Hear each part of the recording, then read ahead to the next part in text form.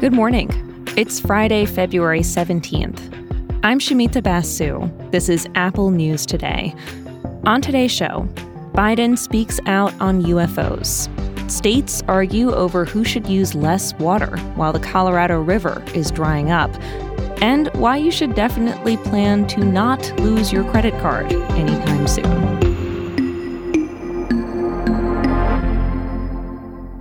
But first, we go to Florida, where Governor Ron DeSantis is making big moves related to education at all levels. He's rejecting a new AP African American Studies course and even threatening to drop all AP classes in the state. He's also intensified attacks on diversity programs in higher education. Hundreds of protesters of his moves took to the streets in Tallahassee this week.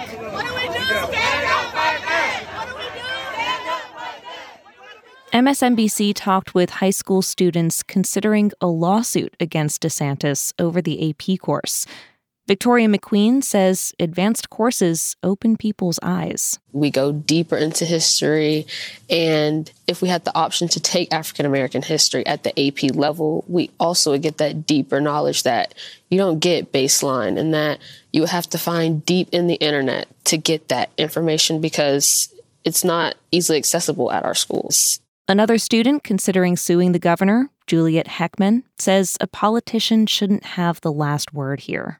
It's just part of history, and I think it's just upsetting that he can dictate what thousands of students are going to learn. And I mean, we're the generation that is working to uproot all these systemic issues within our society, and you know, they're uncomfortable topics. No one likes talking about those sorts of things, but they're necessary to understand how we are today and why things have led to where we are. There are more legal developments related to schools in the state. This is about the Florida law blocking education on gender identity and sexual orientation for students up to third grade. On Wednesday, a federal judge rejected a lawsuit challenging it. As for those protesters we heard earlier, a change by DeSantis's administration will affect demonstrations at the state capitol.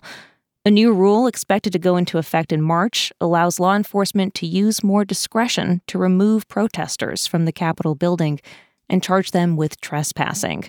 The ACLU in Florida calls it an attempt to silence the public and chill speech. Many political analysts see DeSantis as a strong contender if he runs for president, so these debates over education likely won't stay in Florida.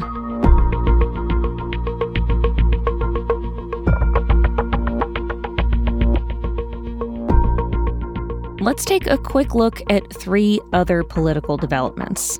The Georgia grand jury investigating Donald Trump's election interference says one or more witnesses may have lied during the investigation. It recommends the Fulton County DA consider perjury indictments.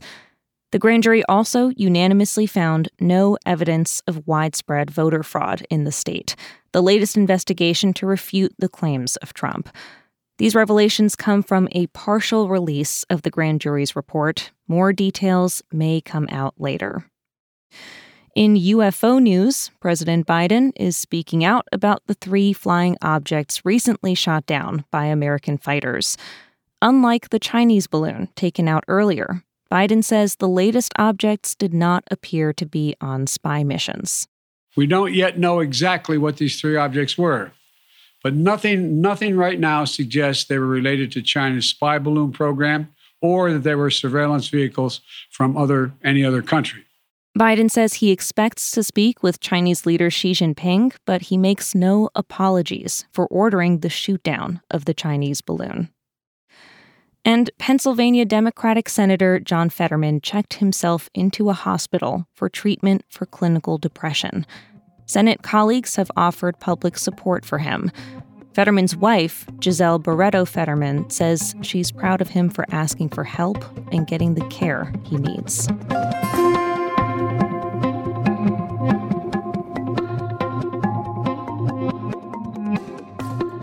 The outcome of a feud over the Colorado River will have major implications for tens of millions of people. 7 U.S. states and Mexico depend on its water. Chronic overuse, decades of drought, and climate change have resulted in the river's largest reservoirs, Lake Mead and Lake Powell, falling to their lowest levels since they were filled. The Biden administration has called on surrounding states to make serious cuts to water use. And the complication is that the states don't agree on how to get to those reductions that are needed. Ian James is an environmental reporter who focuses on water issues for the Los Angeles Times. And what that means is that all of the parties along the river, the water districts, the cities, the farming areas, are needing to rapidly adapt to having less water available. 6 states have proposed a plan for water reductions: Arizona, Colorado, Nevada, New Mexico, Utah, and Wyoming. They're calling on California, which uses the single largest share of the river, to shoulder a significant chunk. California submitted its own proposal. It wants other states, particularly Arizona, to give up more water. A series of agreements stretching back about 100 years, called the Law of the River, gives California some priority water rights. Millions of Californians rely on the Colorado River for drinking water, and California farmers who grow food for the whole country count on it too. The 6 states say that one fair way of doing it would be to start accounting for evaporation and the water that's lost from reservoirs and along the lower part of the river. California disagrees and says that that would be too drastically changing the rules at this point. Making a deal won't be easy, but time is running short. Scientists worry about water levels getting so low that they reach a catastrophic situation known as dead pool. There are growing risks that Lake Mead near Las Vegas could reach a dead pool level, at which point water would no longer pass downstream through Hoover Dam, which would cut off California, Arizona, and Mexico. And so that has set off alarm bells about the need to make changes rapidly to prevent that type of a worst-case scenario from occurring.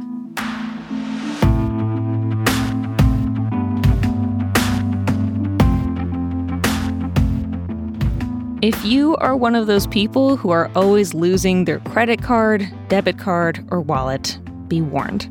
It might take 6 weeks or more to get a new card. The reason is that tiny chip in the plastic. The ongoing global semiconductor shortage is leading to much longer waits for new credit cards. As the Washington Post explains, it comes down to how chip manufacturers prioritize customers. They make a lot more profit selling chips to computer and smartphone makers. Also, electric cars need twice as many microchips as gas-powered cars. So when there's a shortage, cheap little credit card chips are at the bottom of the priority list. Manufacturers are projected to produce 3 billion cards this year. Big financial institutions like American Express, Chase, and Discover tell the Post they're not experiencing delays.